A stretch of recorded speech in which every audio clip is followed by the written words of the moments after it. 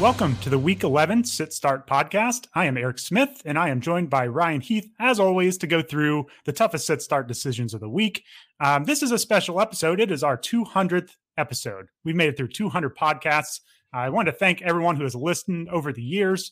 Thanks to Miles Nelson, Colin Weatherwax, Mike Miklius, Callan Elslager, everyone else who has been a guest on this podcast, and of course, everyone who has listened. And finally, Ryan, thank you for being my co-host here. I'm glad to make it through 200 episodes. You've been on for, I don't know, what feels like maybe like 50 of these. It's been a couple of years now, so glad to have you. My wife actually came home with a nice Herman Miller office chair from her work for me. I think she knew it was episode 200. So, Ryan, what did you get me for a present for the 200th episode? Wow, Eric, you're just putting me on the spot here. I got you my continued presence on this podcast. That's the best thing I can offer you. I'm not going anywhere, and you can't get rid of me. I'm kind of wondering how many of these that I have been on. I know I was on Waiver Wire for a little while, and maybe if I care enough after, I'll go back and do the math, but pretty doubtful. Yeah, I believe I've been doing this podcast since 2019. So this is I can't even do the math on that, fourth year, I guess. So it's been a lot of fun, come a long way. Again, thanks to everyone who's helped and listened. It's been an interesting experience. Hopefully we're getting better every episode. We're trying our best here. But for all you out there, if you want to get us a present, please rate and review the podcast. That would be really nice. We really appreciate it. We try not to bug you too often with that, but it'd be awesome to see some fresh new reviews out there on the podcast. So wherever you listen, go in there and rate and review. And another way to support us is to subscribe to Pitcher List Plus, PL Plus. Some of the benefits of that, you get no ads on the website, which is awesome. You get Discord access. We have channels in there where we're talking around the clock, everything from fantasy football to fantasy baseball to video games. We've got a pets channel, so you can go see everyone's dogs and cats. Just lots of awesome stuff in the Discord. It's really the best benefit of PL Plus. So I would strongly encourage you all, if you like what we do and want to support us a little bit, go to the website, click the PL Plus header up at the top. And another added bonus is everything Pitcher List related is included. So as the football season winds down, baseball is just around the corner. I know it just ended, but draft season comes up quick. So all the Pitcher List access is included, and they're doing just incredible things over there. So again, just thank you for everyone for being a part of this community, and follow the links to PL Plus if you'd like to learn more about that. But otherwise, let's get into this week's Sit Start podcast. We want to do a little quick weather check-in.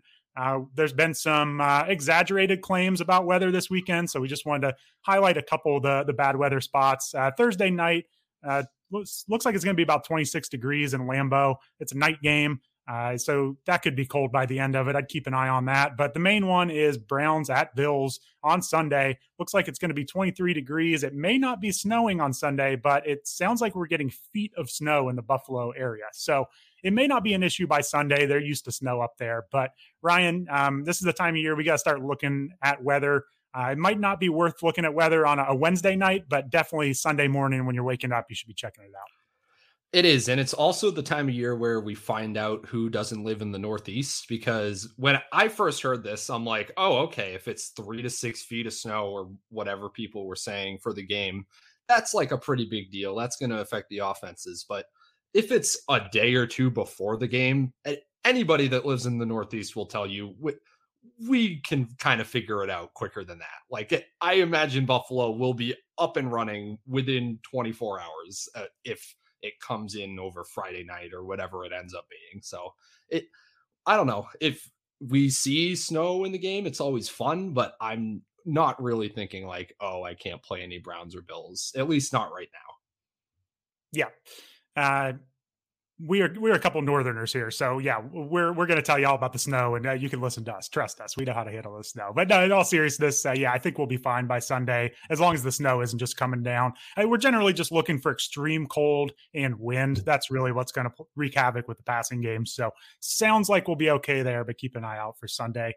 Still, not a bad time of the year to play some players in domes. That's always, especially if you're looking at your kickers this time of the year. I like to target kickers in domes. So now's the time to make that switch as we start getting into the holidays. So speaking of the holidays, just kind of a heads up, we will probably be recording a day early next week for the Sit Start podcast. Sit Start article will be coming out a day early because of Thanksgiving. So, yeah, we'll be coming back to you a day early next week, but we'll have what we saw this weekend as usual. So, Ryan, no big intro this week. We're just going to get straight into running backs. So, why don't you let me know some of the questions you have on my running back rankings this week?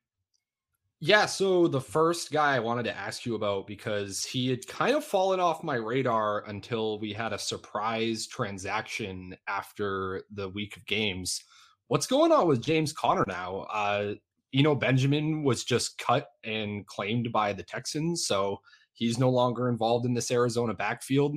What did we see from Conner last week, and what can we expect going forward? Yeah, I think we're getting back to classic, 2021 James Conner here. He's my RB18 for the week. Benjamin is out of town. I believe he is on the Houston Texans now. Side note, I was pretty shocked that they got rid of Benjamin. I'm wondering maybe he was unhappy with his role, which would kind of make sense because he played pretty well filling in for Conner. I was expecting him to get a bit of a Chase Edmonds role or something. So last week, though, it went back to James Conner, 96% of the snaps. Keontae Ingram played 5 snaps, and Benjamin only played 1. So it was old school James Conner last week, dominating the workload. He was at 71% of the snaps the week before that, his first week back from the injury. So Conner had generally been 60 to 70% of the snaps when healthy this year. And it may be closer to that, 96% with, Benjamin off the team. So Keontae Ingram, has shown his moments. He has some supporters. He looked okay in preseason, but I would be surprised if he's playing a ton of snaps. This is the James Conner show. So last week, again, classic James Conner, 21 carries, 69 yards, 3 catches, 17 yards, but 2 touchdowns. So that's what we want with Conner. I'm not sure how much it matters for Conner if Kyler Murray is not here. We've seen him kind of excel with Kyler Murray and Colt McCoy over the last couple of years. No Kyler Murray last week.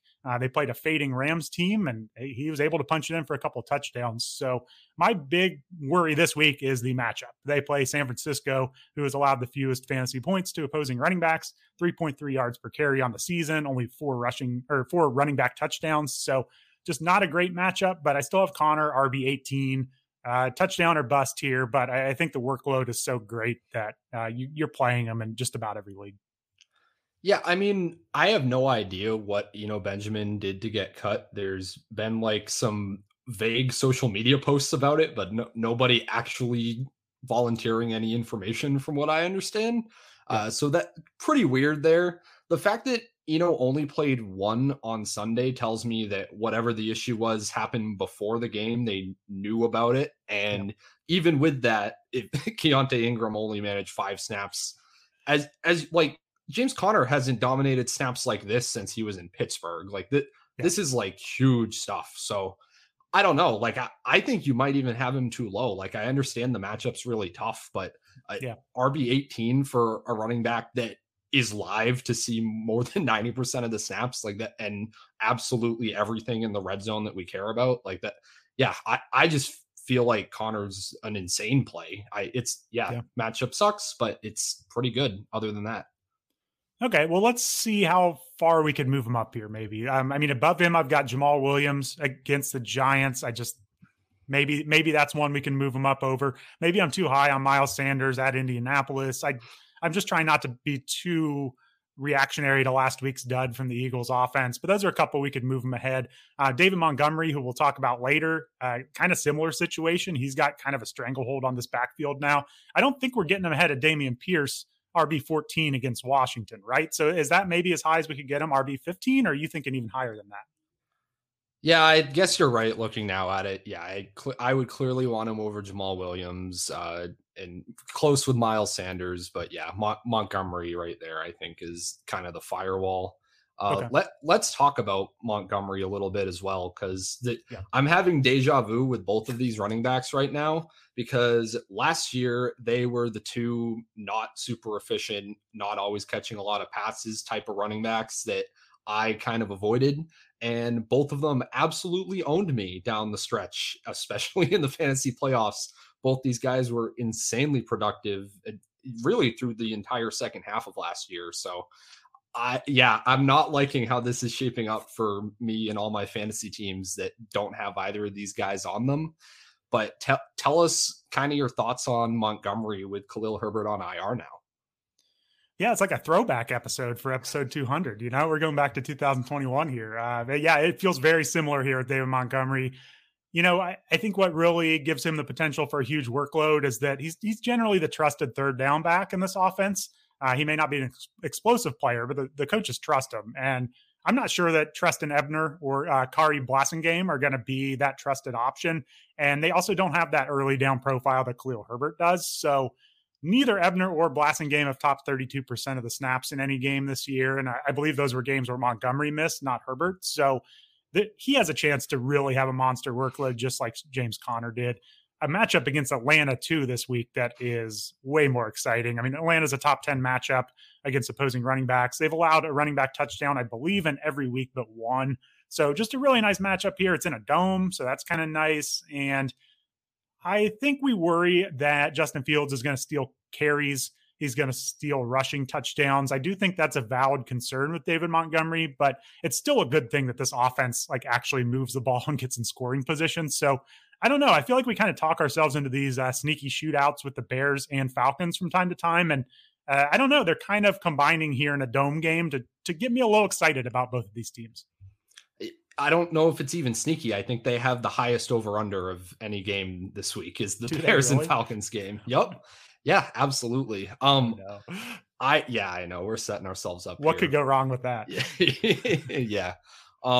But it's kind of similar to what I said about Conner. I feel like I would even push Montgomery higher in your rankings. I would want him over Dameon Pierce, maybe even Aaron Jones against Tennessee, who you have as RB13. I mean, the Titans are a really big pass funnel, like we'll talk about later on with some of their receivers. So I don't know. And Montgomery has the clearest stranglehold on work of any of those three. So honestly, I would bump him up a couple more spots as well. Yeah, that was a tough spot in my rankings. It's always a balance between volume, matchup, and then actual talent, you know, and I try not to lose the talent. I mean, Dameon Pierce is an awfully good-looking running back. Same with Aaron Jones. It's always a fine line making those calls. So I agree with you. I thought strongly about moving some players up against above Jones and Pierce. So kind of whatever you prefer, whether it's the matchup, the volume, or the talent. But I guess I could say maybe Pierce is a little more boom bust. Montgomery might be higher floor. But yeah, I mean, either way you slice it, Montgomery's like a low-end RB1, high-end RB2. Good matchup against Atlanta. Then he also has, a matchup in New York for the Jets. Not the greatest matchup anymore, but then a home matchup against the Packers before a bye week. So we should have a couple good weeks here from David Montgomery before we get Khalil Herbert back. We'll see what his injury status is. Yeah, that Packers matchup is you should be excited for that if he's on your roster. Yep. All right. Let's move into another backfield in another spot where I feel like I would really want to play these guys if they were on any of my rosters. They really aren't, unfortunately, but we've got Antonio Gibson and Brian Robinson against the Houston Texans. Take it away, Eric. Yeah. So on the What We Saw podcast, we talked a lot about running back scoring this year, about how it's pretty similar to last year's. One big standout, though, was the Texans defense. They have allowed opposing running backs to top 30 PPR points 4 times already this season. Nobody did it more than, I believe, 3 times all of last season. So this is relatively historically bad Texans defense. So we should want to get either of these players in our lineup, especially with J.D. McKissic still not practicing. He's missed the past 2 weeks. That really just chops this work into 2 as opposed to 3, and they both benefited recently. Gibson has a pretty solid, consistent passing game role. He's got 2 or more catches in all but 1 game this year. Brian Robinson had 26 carries last week. He's been racking up the volume on the ground. So this is just an awesome matchup. Now, it is a kind of split down the middle here without McKissic. Week 9, 58% of the snaps for Gibson, 44% for Robinson.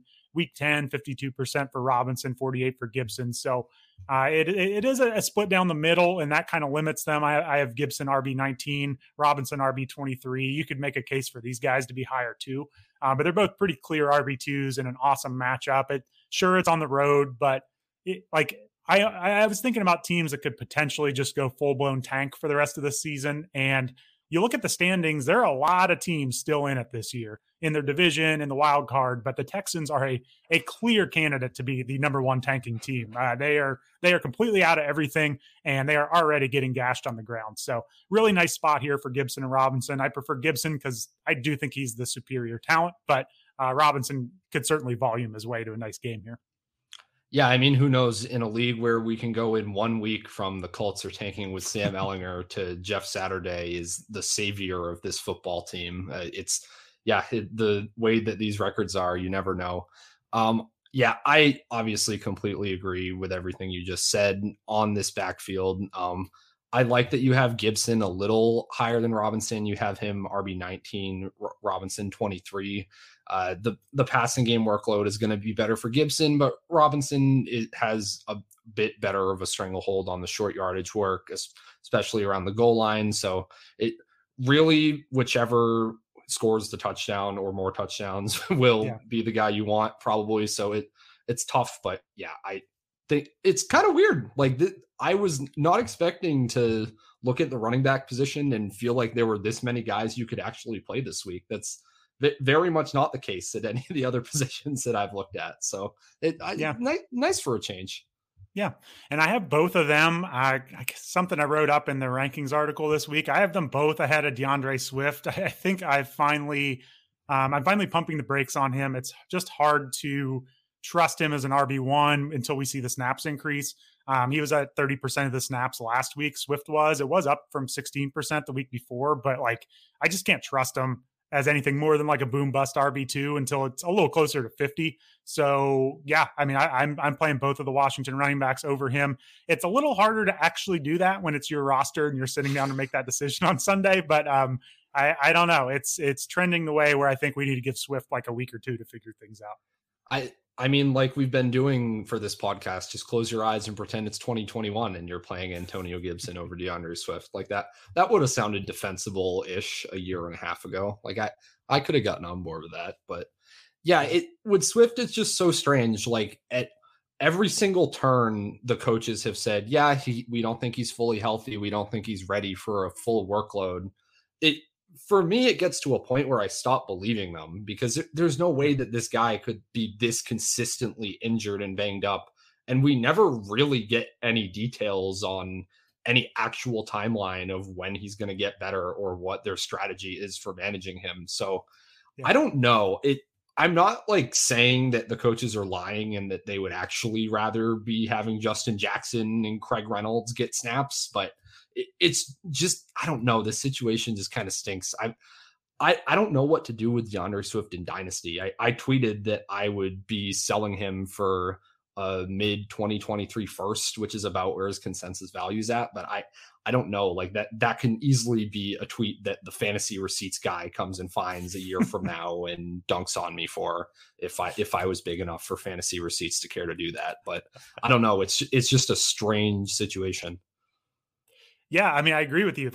It's hard to do any analysis. I mean, we look at his snap shares per game for the year. Like his second highest snap share was week 8. I believe that was his first game back after, well, maybe first full game back after injury. But like, yeah, he was at 55% in week 8, and it's trailed off since then. I believe he's come off the injury report. Like it's really hard to know what's going on here. So that's kind of why I'm in wait and see mode. Like we've got to see a 50% snap share or something close to that before we assume that he's healthy or that the coaches want to play him or whatever the issue is. We could spend all day trying to figure out what's going on there in Detroit, but they're certainly not forcing him onto the field. And as their record gets worse and worse, I think they're going to have even less motivation. So yeah, he's a tough one dynasty wise. I still would want to bet on the talent. We've seen injury prone players snap out of it, but it does get concerning when it's just a second straight year of just nicks and bruises and things, just different injuries keeping him out of the lineup. But I mean, that's what we said about McCaffrey last 2 years. So I don't know. It's hard to tell, but lots of upside. It's just seems nowhere near realizing it right now.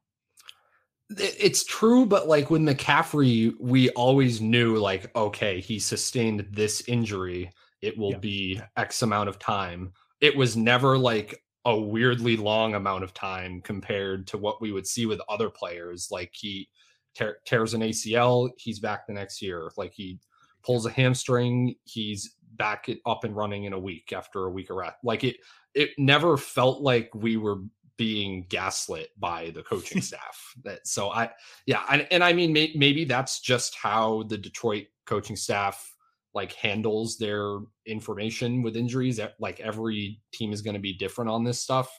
They've not been super transparent on like the Jameson Williams stuff either. So maybe that's another example you could look at. But yeah, I don't know. I think I personally would like to sell DeAndre Swift at market value right now. But yeah, as I said, could bite me. That is a good point. When McCaffrey has been healthy, he's played his full snap share, and that's not the case with Swift. So good point there. Just something to monitor for the rest of the season for Dynasty for sure. All right. Well, I don't think you're going to play these guys over DeAndre Swift, but let's talk about a few desperation plays for this week. I mean, we just said the position was so good, so realistically, you shouldn't need these guys, but just in case we do, talk to me about this Kansas City backfield, which does reek of desperation. Yeah, so I was trying to highlight some desperation plays. This is like RB29 and later here. I've got Jerick McKinnon at RB29. We talked about their situation on what we saw a little bit, but he's got 8 targets and 6 catches in each of the past 2 weeks coming out of the bye week, and Clyde Edwards-Helaire is pretty clearly fading. So traveling on the road to Los Angeles to play the Chargers, like I think that's an environment where McKinnon should see a good amount of targets. So they're going to need the passing game. I know the Chargers are struggling, but it's not like they're going to Houston to play. So I think they'll have to put up some points, and I think it's a pretty decent spot for McKinnon. He's not always leading the backfield in snaps, but he's certainly ahead of CEH, and I'm a little skeptical on Pacheco in general. So I think McKinnon is a fine desperation play. I mean, this is a classic PPR type play. Just think, JD McKissick or someone like that from years past, only he's playing with Mahomes. So a little bit of upside there, a little bit of floor. So I like McKinnon. As far as Pacheco goes, like I've got him RB32. He had 16 carries for 82 yards last week. The Chargers are still allowing 5.7 yards per carry on the season. So on paper, this is a really nice matchup. And if he gets you a touchdown, sure, it's going to pay off. So I think he's a fine enough play.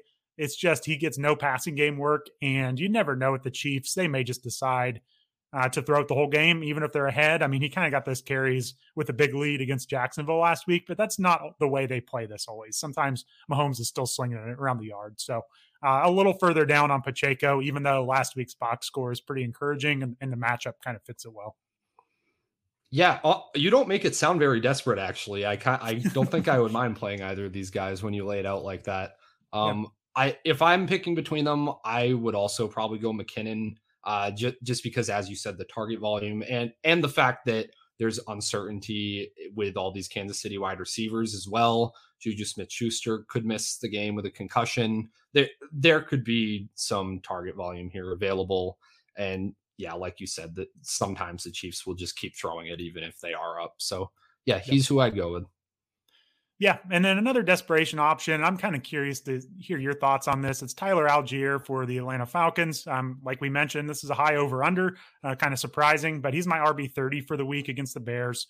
It's a good matchup. Bears have allowed the 3rd most points to opposing running backs. What's hard to know here with Algier, I think he's looked relatively good overall. Like I think if you just watched him on the field, he's a rookie. He's got fresh legs. He looks relatively talented. I don't think it's the player we're worried about. It's the role. The 2 weeks since Cordarrelle Patterson has returned from injury, the first week, Algier only played 38% of the snaps, but then last week he was at 48%. There was that rainy game against the Panthers. Maybe they were trying to rest Patterson a little more, but I think if you told me he was getting 48% of the snaps in this matchup against the Bears, I would be interested as an RB2 on a rough spot on bye weeks. So I'm kind of curious what you think. Is this just, Patterson's backfield and he's just easing his way back? Or do you think Algier has enough of a role here to warrant a start? I think there is a role. I think the Falcons have shown that they want to have 2 guys in this backfield. Like Caleb Huntley was semi-relevant as like a fringy desperation option for a good chunk of this season. And that like when Patterson was out. So if Algier is in like kind of that role plus, then yeah, I think he is a viable play. With the snap shares, like I feel like you can't get too hung up on it because this is a type of player where he's going to come in and almost on most snaps, he's coming in to carry the ball, kind of like what the Bears were doing with Khalil Herbert, where he would have like a 30% snap share or whatever, but he would carry the ball like 14 out of 15 of the snaps or something. I could see similar utilization here with Algier because, yeah, I don't think the Falcons want to run Patterson into the ground. They'd much rather have Algier between the tackles. So, yeah, it makes a lot of sense. And as you said, Chicago's a big run funnel, so I like it. Yep. And just for some perspective, like I also have Elijah Mitchell in this range. I think he's a fine play on a good rushing offense. You know, this is RB31 we're talking about. I still don't hate this. All these players, though, I have all of them above AJ Dillon, Ryan. I have him RB34, a Thursday night game against Tennessee, a really good defense. Like, you'd play all these guys above AJ Dillon, right? Yeah, I mean, I would say so. Yeah, like Elijah Mitchell is kind of an analog to the AJ Dillon role, and there's like a way better game environment there. Similar with Algier. So yeah, I am up for ranking AJ Dillon that lowly. I mean that's, what is he even in points per game right now? It's probably less than RB34. Like even if you were just going by the straight like amount of points he scored, like I don't think it's that disrespectful.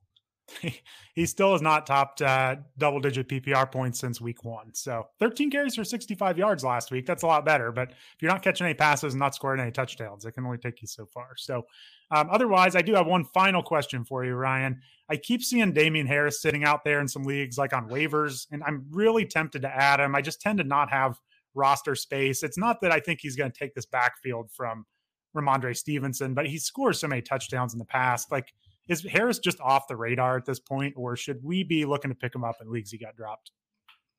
I would think of Harris as a fairly high-end handcuff. Like if anything were to happen to Stevenson, then Harris would easily be dominating this backfield. That the Patriots have shown that they have no interest in getting Kevin Harris or the rookies involved.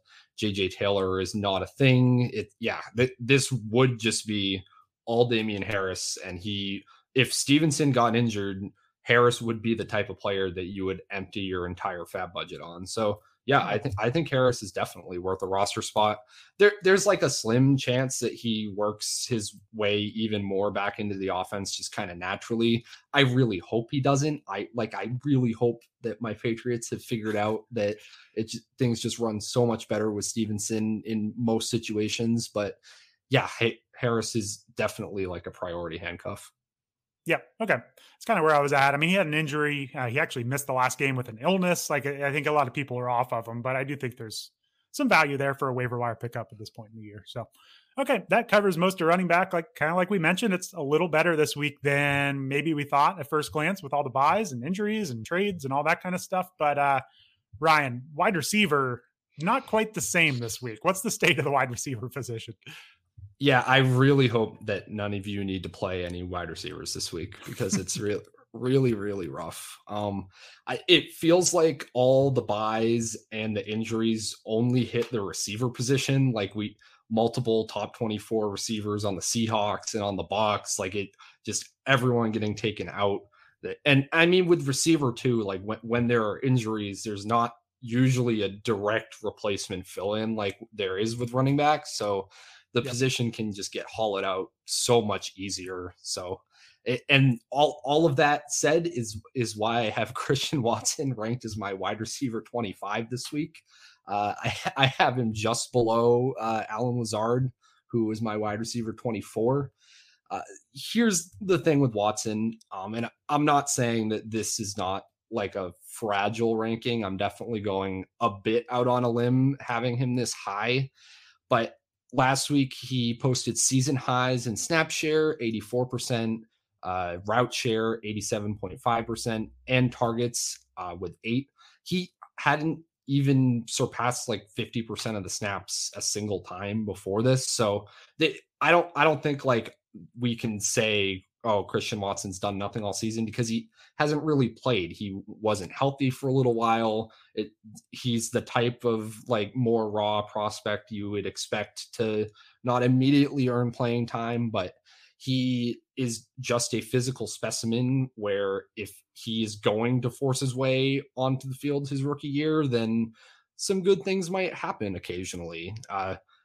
Going back to like his prospect profile, I was never a huge fan of him. He put up like fine counting stats, but he played in the FCS, but he did lead all relevant wide receiver prospects in yards per reception, which again kind of shows his big playability that he was also showing off the other night. So this is the type of player we're dealing with here. I mean, to be fair to him, like it's not like his production was horrible. He was like above average in Dominator and receiving yards market share for like his last 2 years in college. But for a small conference player, you want to see way more than that to expect them to be all that successful in the league. So like, again, it's a prospect profile I'm not usually big on. I usually avoid the big athletic dudes without that much production until their senior year in small schools. Like that's kind of a bust factory.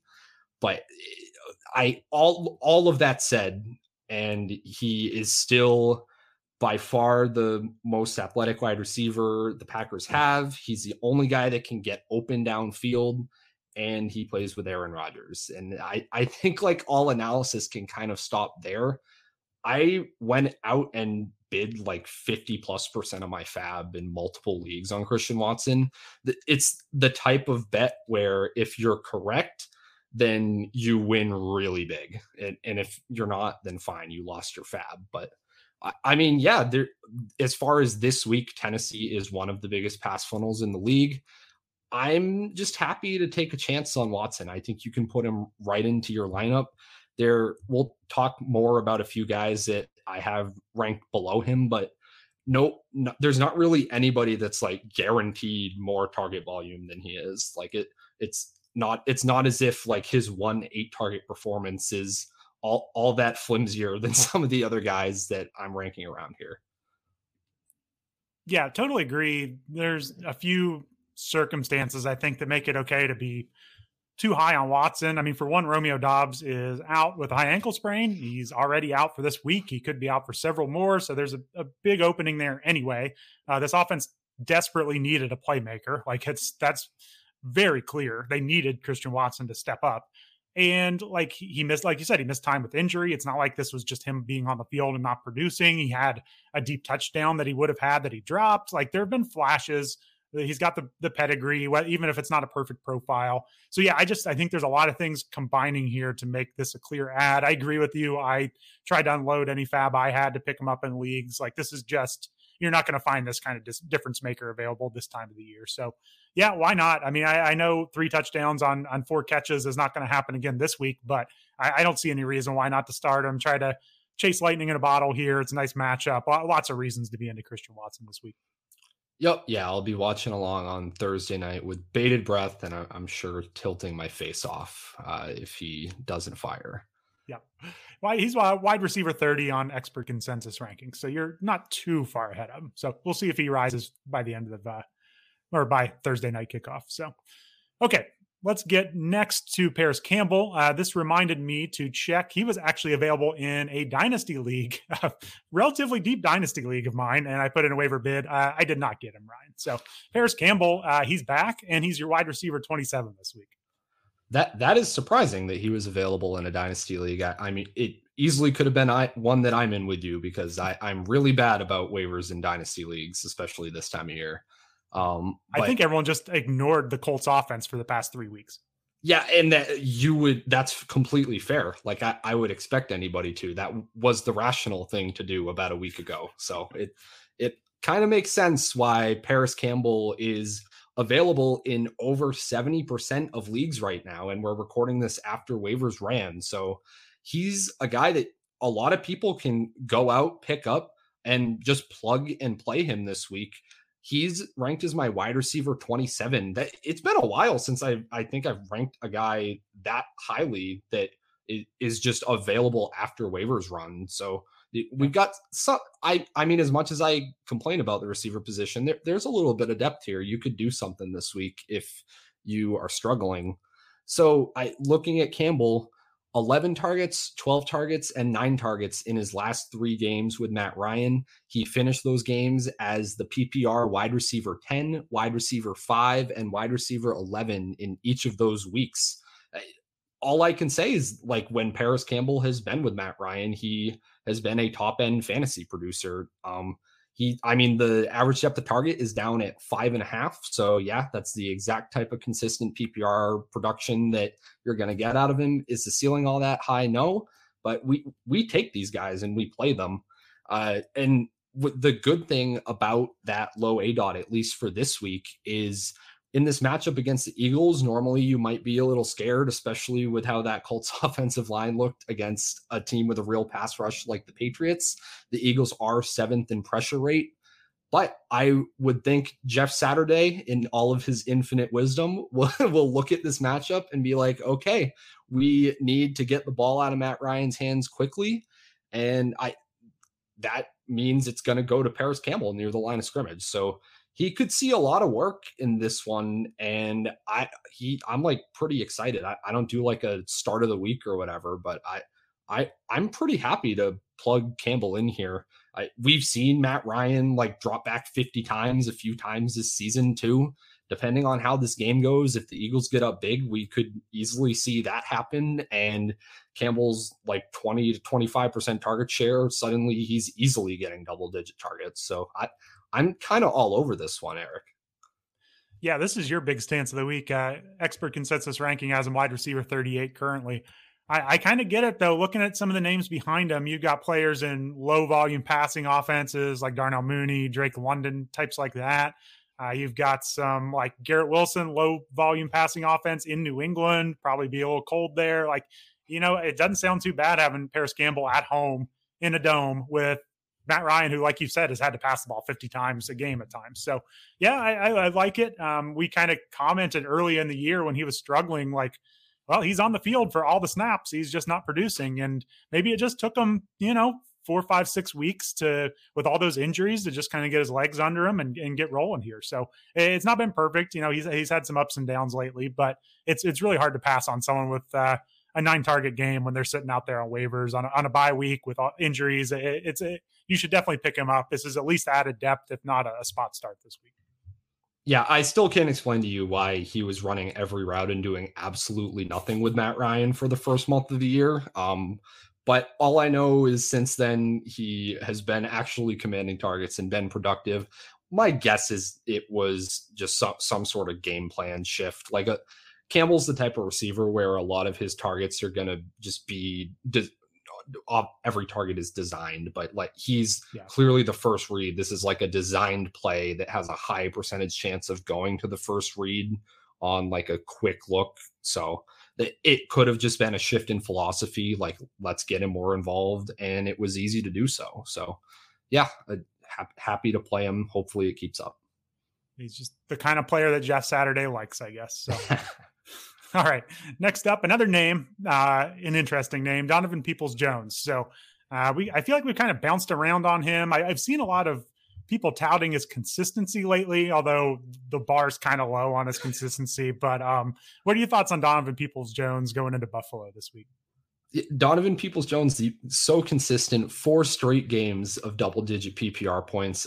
All of those are between like 10 and 12 points. So has been helped in certain spots by touchdowns as well. So this isn't like a clear, sure thing as some people will tell you, but I mean, he is out there in 60% of leagues.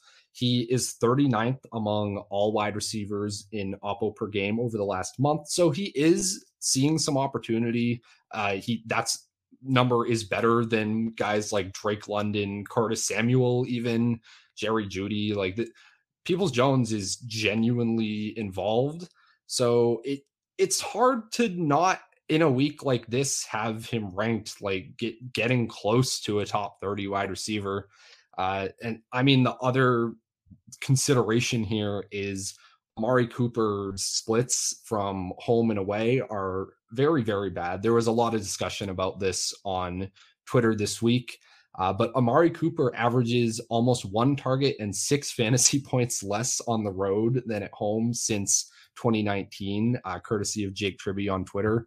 So in this spot at Buffalo, it could be a scenario where the Browns have to rely a little bit more on Peoples-Jones. I just like snow out notwithstanding, if this is a literal weather environment where the Browns can throw, they will probably have to against Buffalo. So I really don't hate it.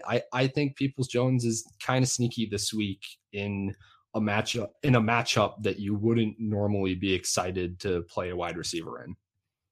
Yeah, and no touchdowns on the year. It'd look a lot different if you sprinkled in 2 or 3 touchdowns. He's really only had 2 bad weeks all year. Yeah, not a bad play at all. It kind of make sense he's not scoring touchdowns when you have Nick Chubb hogging them all, but maybe we're due some regression here. So, yeah, not a bad play. I do worry at Buffalo. That's a good defense. They are missing some people in the secondary, though. I think that would be the only red flag. But, yeah, he's a solid play and probably wide receiver 3 flex type. Oh, man, I don't know why I said that he'd scored touchdowns then. I must have imagined Donovan Peoples-Jones touchdown. He did get one called back a few weeks ago. That's probably been stuck in my mind. Yeah. All right. Let's get to, do we want to talk about Allen Robinson, Ryan? I don't know. Where are we going here? So I write Allen Robinson's name on the show sheet because I'm like, okay, Cooper Kupp is on IR. I should probably have a take on Allen Robinson because it's one that people are going to ask about and will want to know about. So my original thought was, okay, I need to move him up my rankings. I need to find reasons why, essentially. But awesome process there, by the way, is pick where you're ranking a player and then figure out why.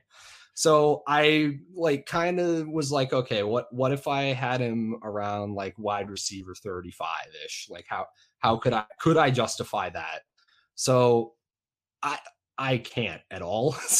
So I'm just going to read off some names of players that have more yards per route run than Allen Robinson this year, which is just kind of the go-to efficiency statistic that I like to use.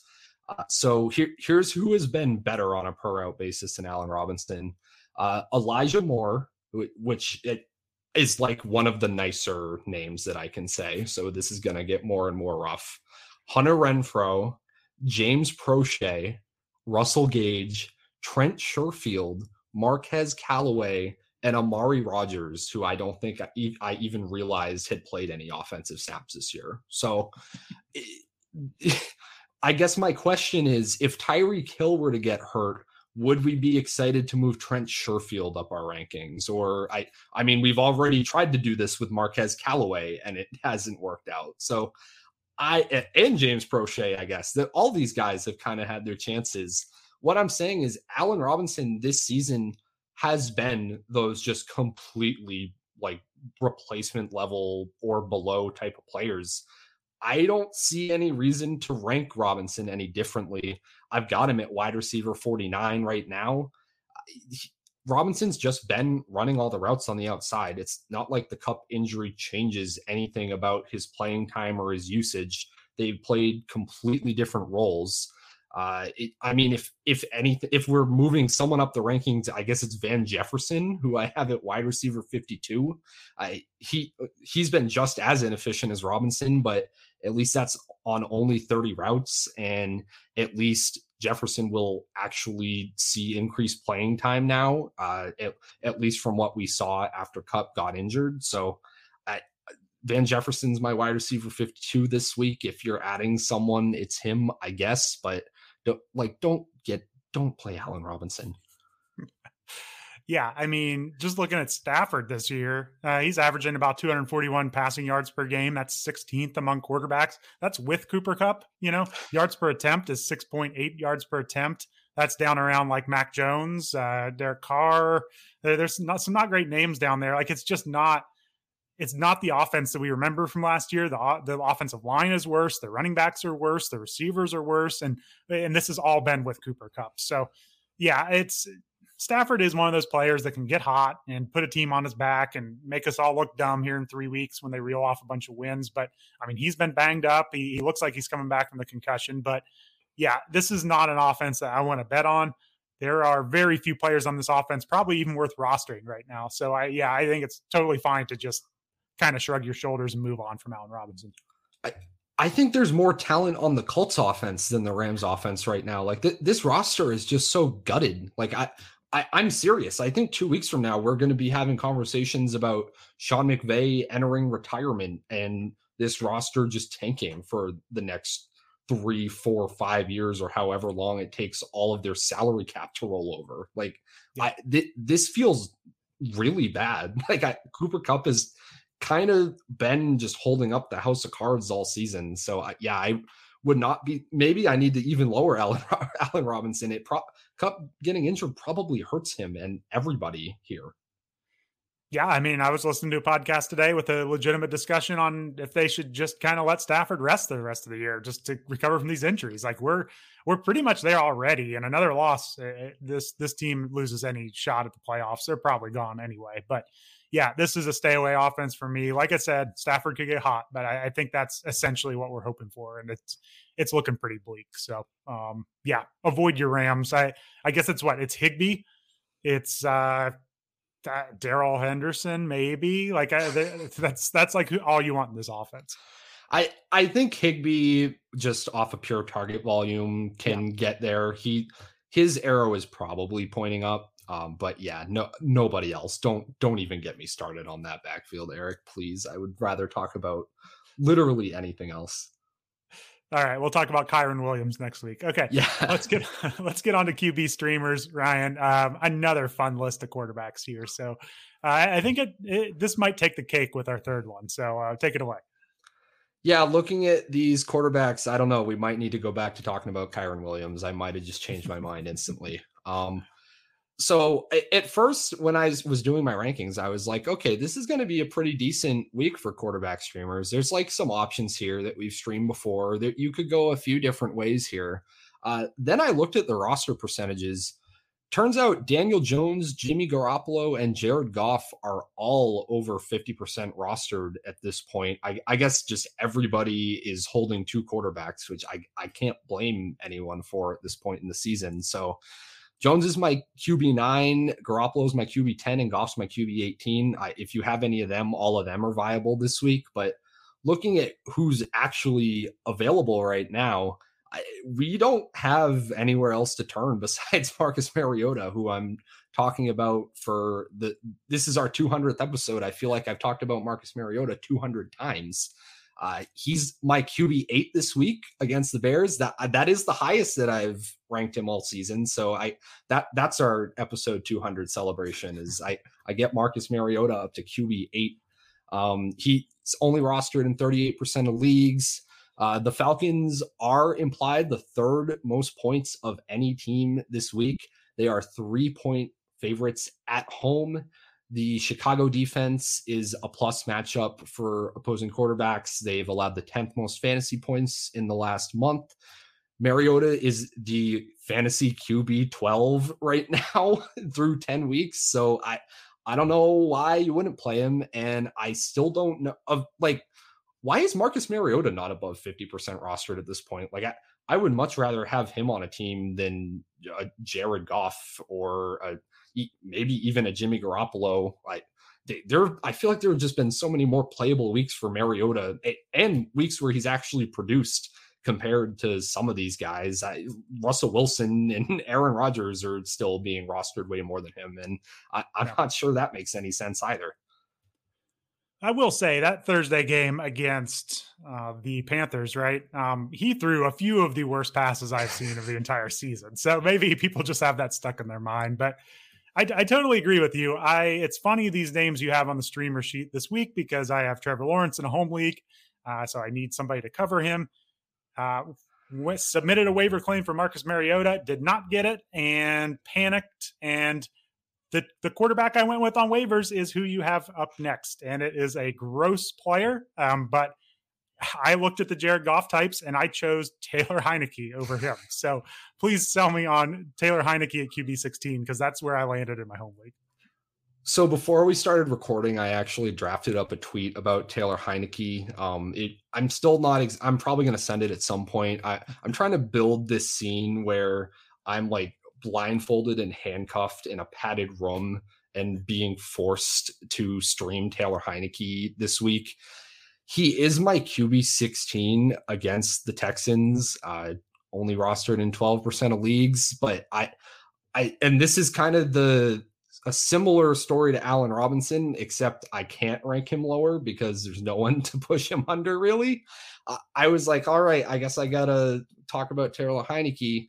All I could find were bad things, but it's still I'm telling you, after I get through this, we're going to look at the QBs I have ranked underneath them, and you can tell me if it makes sense to push him below anyone. Yeah. Heinicke has only 218 attempted air yards per game and a 62% completion rate this season. The only reason that we want to play him is that the Commanders are 3.5 point favorites, but like as we've talked about, that's probably just going to be rushing production. The Texans are allowing all these 30+ point PPR games to running backs.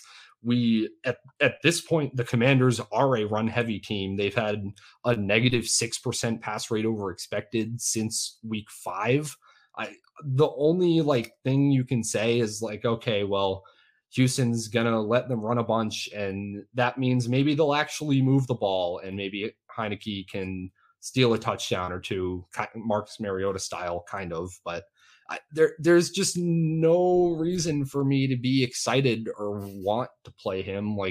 Jahan Dotson is back, I guess. He only had one catch on Monday night, but it didn't seem to have any setbacks. So there's another weapon in this offense at least. But I just look at the players I have ranked below him. There's PJ Walker, there's Matthew Stafford, there's Andy Dalton, Jacoby Brissett at Buffalo. What am I meant to do with this? Heinicke is the only one that's not actively making me throw my hands up and run away screaming. Yeah, I mean, the only player above him on your list that was available in my league when I picked him up was Derek Carr. He's one spot ahead. Derek Carr at Denver. That does not sound like fun to me. At least Heinicke is in a dome against a horrible team, and they are going to be moving the ball. Denver every game Denver plays it just turns into such a slog. And I had no confidence in Derek Carr putting up points on the road in Denver. I figured at least Heinicke, I'll get some red zone trips and hopefully he throws. He threw 2 touchdowns in 3 straight games before last week. And, they got the lead on Philadelphia, who's a far superior team, and just went into ball control. Let's get this game over mode. And he didn't do anything last week, but I think it's a little different if they get the lead on a Houston team that's just horrible. So that was the big debate for me was Derek Carr versus Taylor Heinicke. And it's a horrible debate to have, but that's what I was left with in week 11 of 2022. Yeah, I guess instead of making fun of Heinicke, I could have just said I have him one spot below Derek Carr against the Broncos, and that would have painted the picture. That Broncos team, there was a stat flying around a week or so ago where they would have been 8-1 if their offense had scored 18 points in every game. That's all it would have taken. And that should tell you everything you need to know about how much they just drag every game that they're involved in into the ground. So maybe I should look at me. I'm talking myself into putting Taylor Heinicke even higher in my rankings right now. That's what you've done to me, Eric. I think that's what the Raiders have done to us. Honestly, I'll blame Derek Carr and the Raiders for that, because that should be the tier right there after Derek Carr. And it's a little blurrier than we would have thought. Yeah. All right. Well, I'm done talking about Taylor Heinicke. You can't make me do it anymore. Let's move on to tight end streamers. It looks like you have a few options this week that are probably worth talking about. So take us away. Tell us where you want to start. Yeah, just quick check-in. If Greg Dulcich is out there, he's my tight end 11, 57% rostered. Hayden Hurst, he's my tight end 10, 55% rostered. Those would be the first ones to go for. So just a little bit above the cutoff, but they're out there in a lot of leagues. Man, these names are about as bad as Taylor Heinicke, though. So let's not get too excited here. But we got Juwan Johnson, first of all, rostered 24% of leagues after waivers run. So he's out there in most of them. I've got him begrudgingly tight end 12 this week against the Rams. He's got a 69% snap share on the season. He's the Saints' lead tight end. His 3 best weekly target shares have come over the past 5 weeks, so it's trending the right direction. He's got 4 touchdowns over the past 4 weeks. Like it's fluky. He's not going to keep this up, obviously, but he's at least getting in the end zone. That's a lot better than a lot of tight ends. Just a 13% target share on the season. That's 18th among tight ends, but he is kind of trending upwards. So I don't know. He's producing some. He's on the field a lot. The Rams, we just mentioned how big of a mess they are. Like I know their defense is still good, but I would expect the Saints to have some success in this game. So Juwan Johnson, he's basically, you're still hoping for a tight end, but he has had a little bit of consistency lately. So he's probably the top streamer that's available in most leagues, depending on how a few things break later in the week. Eric, I think we're both losing our touch here because we're talking about these streamers and all we're doing is convincing people not to play them. I feel like you're like, yeah, he scored 4 touchdowns. Totally not repeatable. Totally can't happen again. 13% target share, not actually good. This guy's bad, but you're going to play him and you're going to like it. Yeah, I mean, other than the names we're about to talk about, the players below him in my rankings, Dawson Knox, bad weather, he's been terrible. Robert Tonyan, he's not been good. Taysom Hill, he's really plummeted. So there's not much after him. I guess that would be my counter. But I totally agree. Having maybe Gerald Everett comes back and he's out there in some leagues. I'm not sure about his injury status, but it's not looking great at tight end, Ryan. All right. Well, you're right. It's not looking great. Let's talk about Foster Moreau now. Yeah, 33% rostered. He's my tight end 14 at Denver. We just mentioned how horrible this matchup is. The pluses for him, Darren Waller is on IR. He's playing like all of the snaps for the Raiders. They're also without Hunter Renfrow. They need to throw him the ball some. Now, I will say he had just an 11% target share last week, but he was better than that the 3 prior weeks. He got a touchdown last week. So it's hard for me to get excited about anyone in a matchup against Denver, especially in this Raiders offense, but he's tight end 14. He'll be on the field a lot, and you're hoping for 4 or 5 catches. Yeah, at least there's an actual consistent role there with Moreau. Like he's got kind of just the second option in the Raiders passing game, which is funny.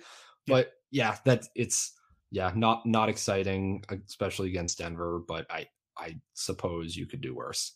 I think he's got a little bit of talent for a backup tight end. Like he's not, people have hyped him up for a few years. Like there are some Foster Moreau fans out there. So maybe he turns this thing around. Maybe the whole team turns it around. I don't think it's going to happen in Denver.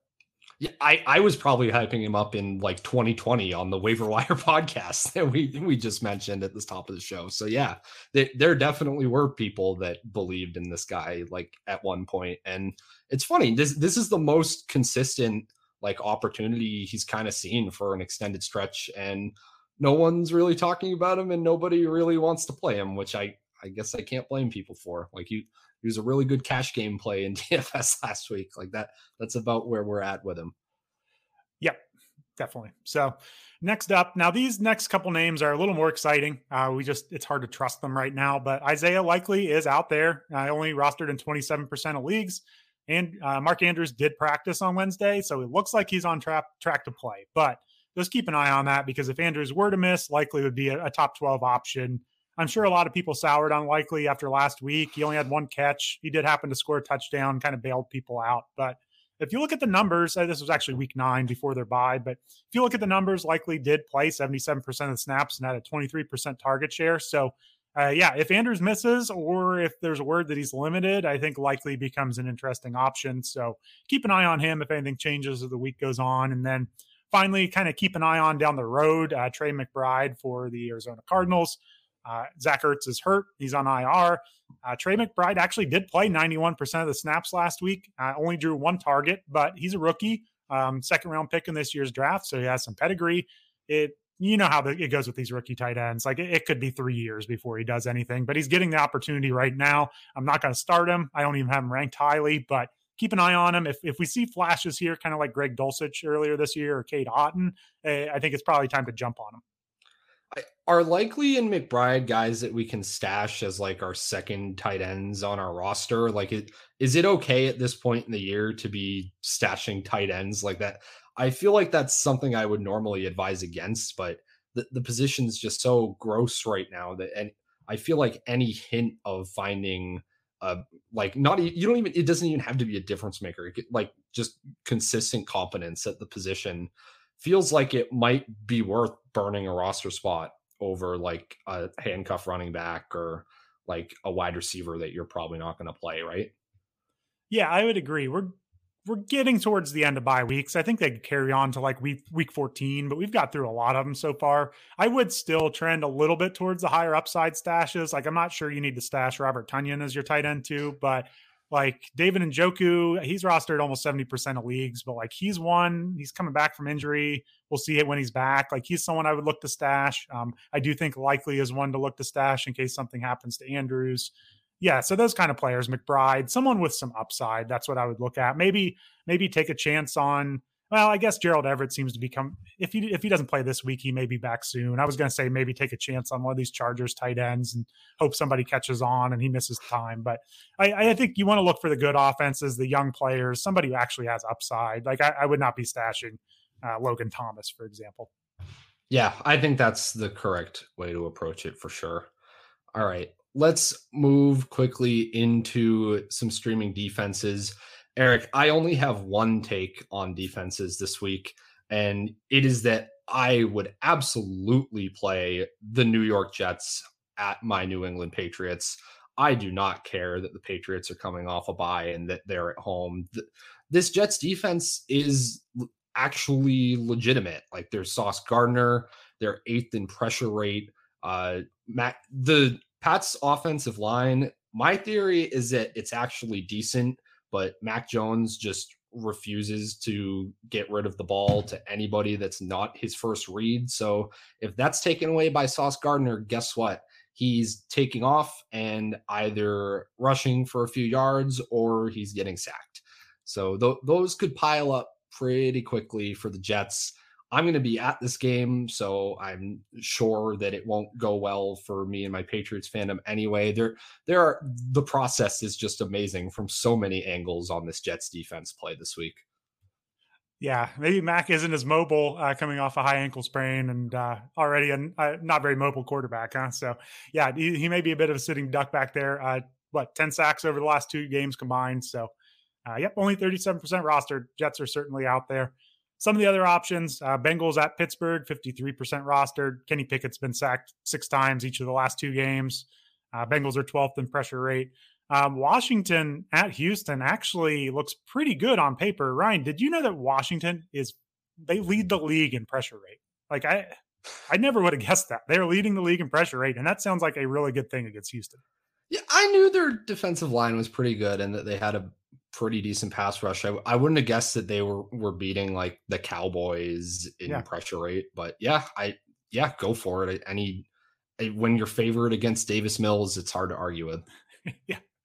Another good option. Well, these are actually some of the lesser options, so maybe we should talk through these real quick. But Green Bay home against Tennessee, I think this is kind of a high variance play. We know how the Packers are a run funnel, and obviously if Derrick Henry gets going, this could be bad. But Green Bay is number 2 in pressure rate, and they're at home, so I think that's mildly interesting. And then the Giants home against Detroit. This is one I expected to be higher on, but Giants are just 14th in pressure rate. Detroit has just 1 turnover and only allowed 3 sacks over the past 3 games. So I was expecting to be higher on the Giants than I was against the Lions. Either of those options do anything for you, or are you sticking with maybe one of the first 3 we mentioned? I actually think the Giants are probably higher variance because at least you can talk yourself into Jared Goff making some mistakes and that leading to like a really good fantasy day. Yeah. The Packers, I feel like it feels like a given that the Titans passing game isn't going to do anything. So yes, Derrick Henry can go for 200 yards and a touchdown, but and the Packers defense at the same time can still give you like 6 or 7 points. Like I don't know unless this becomes like a multi-score lead for the Titans, which feels unlikely. I guess we can't be surprised by anything that the Packers do that is incompetent, but I feel like this one's going to stay in control and probably tend towards low scoring. So I think they're the safer play, honestly. Okay. That's a fair point. The Lions have allowed an opposing defense to score 22 fantasy points 2 different times this year. So maybe Detroit is the higher variance matchup to go after. So Yeah, otherwise, I think there's some good matchups higher up in the rankings that you should be able to find still on waivers after the waiver wire run. So not a bad week for defensive streaming, Jets, Bengals, or Commanders. So, all right. Well, that wraps it up. 200th episode is in the books. Hopefully we got another 200 more coming up. Thanks everyone for joining us. Check out the Sit Start article on the website. Rate and review the podcast. Subscribe to PL Plus, all that good stuff. Thanks for joining us. As always, we'll be back for what we saw on Sunday night. Until then, enjoy the rest of your week.